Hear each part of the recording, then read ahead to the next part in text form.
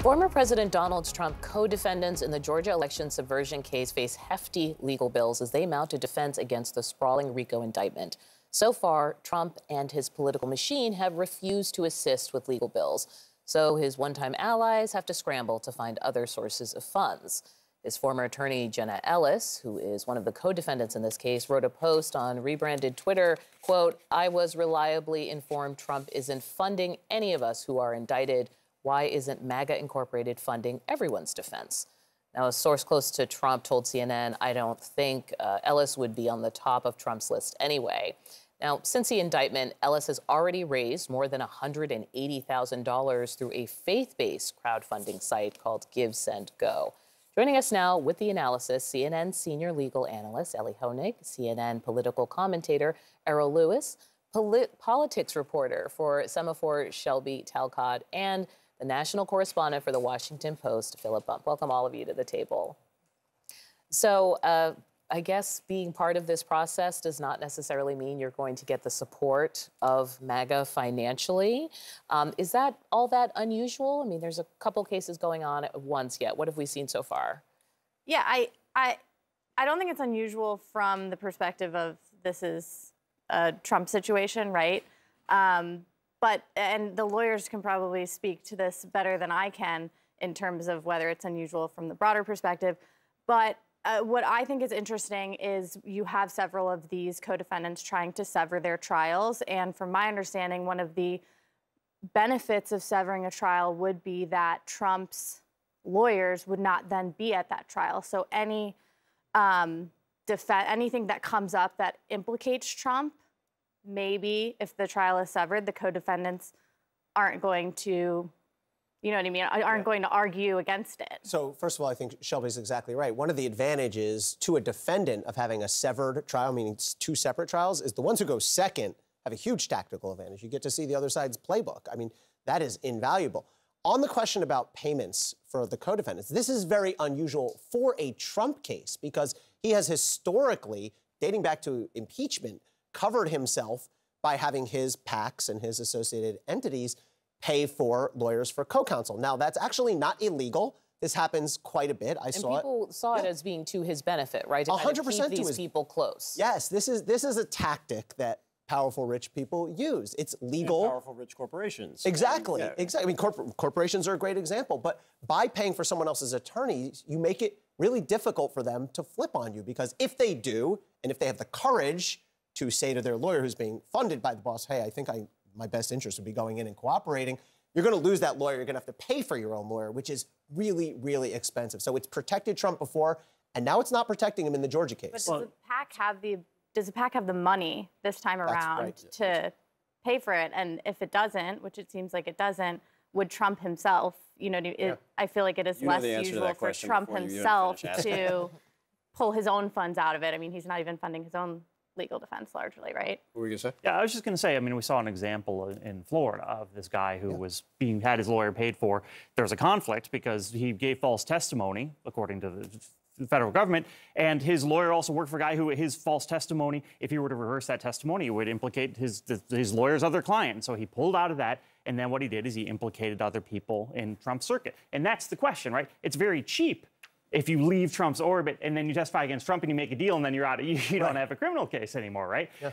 Trump has here two conflicting motivations. He's got the political question and the legal question. They're intermingled, right? The political question could solve his legal question if he's elected president. But so he has to balance people like Jenna Ellis, who he has no indication to try and help, as that quote said, since she flipped and is working for Ron DeSantis right now. But he's in that same boat with a lot of different people. Do I help them and keep them loyal legally? What does that say politically? Do I let them use my political capital to raise money for their legal defenses? It's really, really complicated. And it seems as though, based on the fact they don't have a whole lot of cash, some of this is going to end up weighing against Donald Trump. Errol, what message does this send to any other potential Trump supporters who may want to go, quote unquote, that extra mile, right? I mean, this whole process in justice is sort of an exercise in sending a message. He has given them a lot to think about. Rudy Giuliani, longtime supporter, friend, going back decades, not getting his bills paid, having to go to Mar-a-Lago on bended knee and basically beg for help. And apparently the reaction was,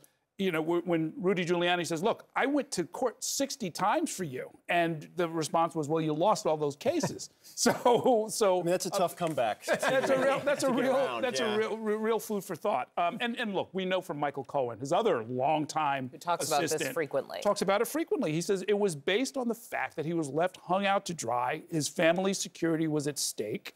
And that's when he turned and started talking. And I think we can expect to see that with others as well. Phil, to that point, though, I think one of the things, and Ellie, we've talked about this a couple times, like, what is there to flip here? Sure. Which I think is the big question, right? Like, Michael Cohen knew all the things about all the things in terms of the Trump organization and what the former president was doing in his business life, pre-political life. You look through the indictment, the Fulton County indictment, you look through the Jack Smith indictments as well, where it seems like on the documents case that kind of already rolled up everybody that's in the crosshairs to some degree. I'm wondering what the flip is here. Yeah, and so the guy we talked about in Florida had a very concrete thing. Yep. He said, they asked me to delete this surveillance footage, right? Yep. So that's a very specific thing. Again, this is all alleged according to the indictment. And it's a good question, right? The RICO indictment in Georgia has a lot of different components, a lot of establishment of fact that needs to be done. We've already seen some of the defendants there say, yes, I did this fake elector thing because Donald Trump asked me to, things along those lines. I don't know. I mean, Jack Smith, Fannie Willis, they know the sorts of things that they're going to be willing to trade for, right? There may be nothing. They may not, someone may say, look, I'm ready to come to your side. I'll do whatever you need. And they may say, you don't have anything. Like, there's nothing you can do for me. So it's a good question, and especially because some of these charges are very complicated and rooted. I don't want to say they're sort of loosey-goosey, but they're like sort of ideological to some extent. There's sort of there's a theory of the case that needs to be made. I'm not an attorney. Ellie can maybe speak to this, but but more importantly, there's 4 of them, and you've got to pay for lawyers for all of them while running a campaign. That's right. It's extremely expensive. I mean, we've seen how Donald Trump has been drawing down a lot of his political money to pay for this, and some of these lawyers actually do want to get paid. Donald Trump is famous for stiffing his attorneys. Not everybody's going to get that kind of a deal or have that kind of an influence.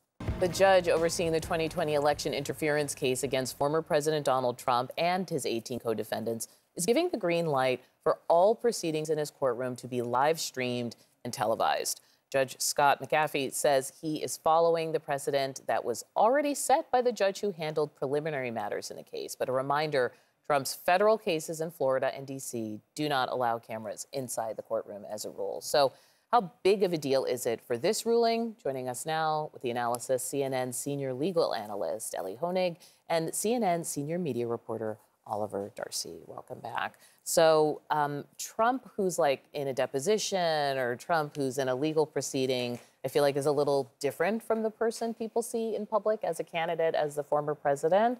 How significant is this? It's a big deal to see these proceedings live, and I think it's very important that Georgia has said that they will show it live. The problem is that trial is very likely to be well after the election. The 2 that are most likely to be before the election are the 2 federal cases where, of course, federal courts have long had this rule that they don't allow cameras in the courtroom. Now, I've been objecting to and sort of ranting about this rule, and here's why.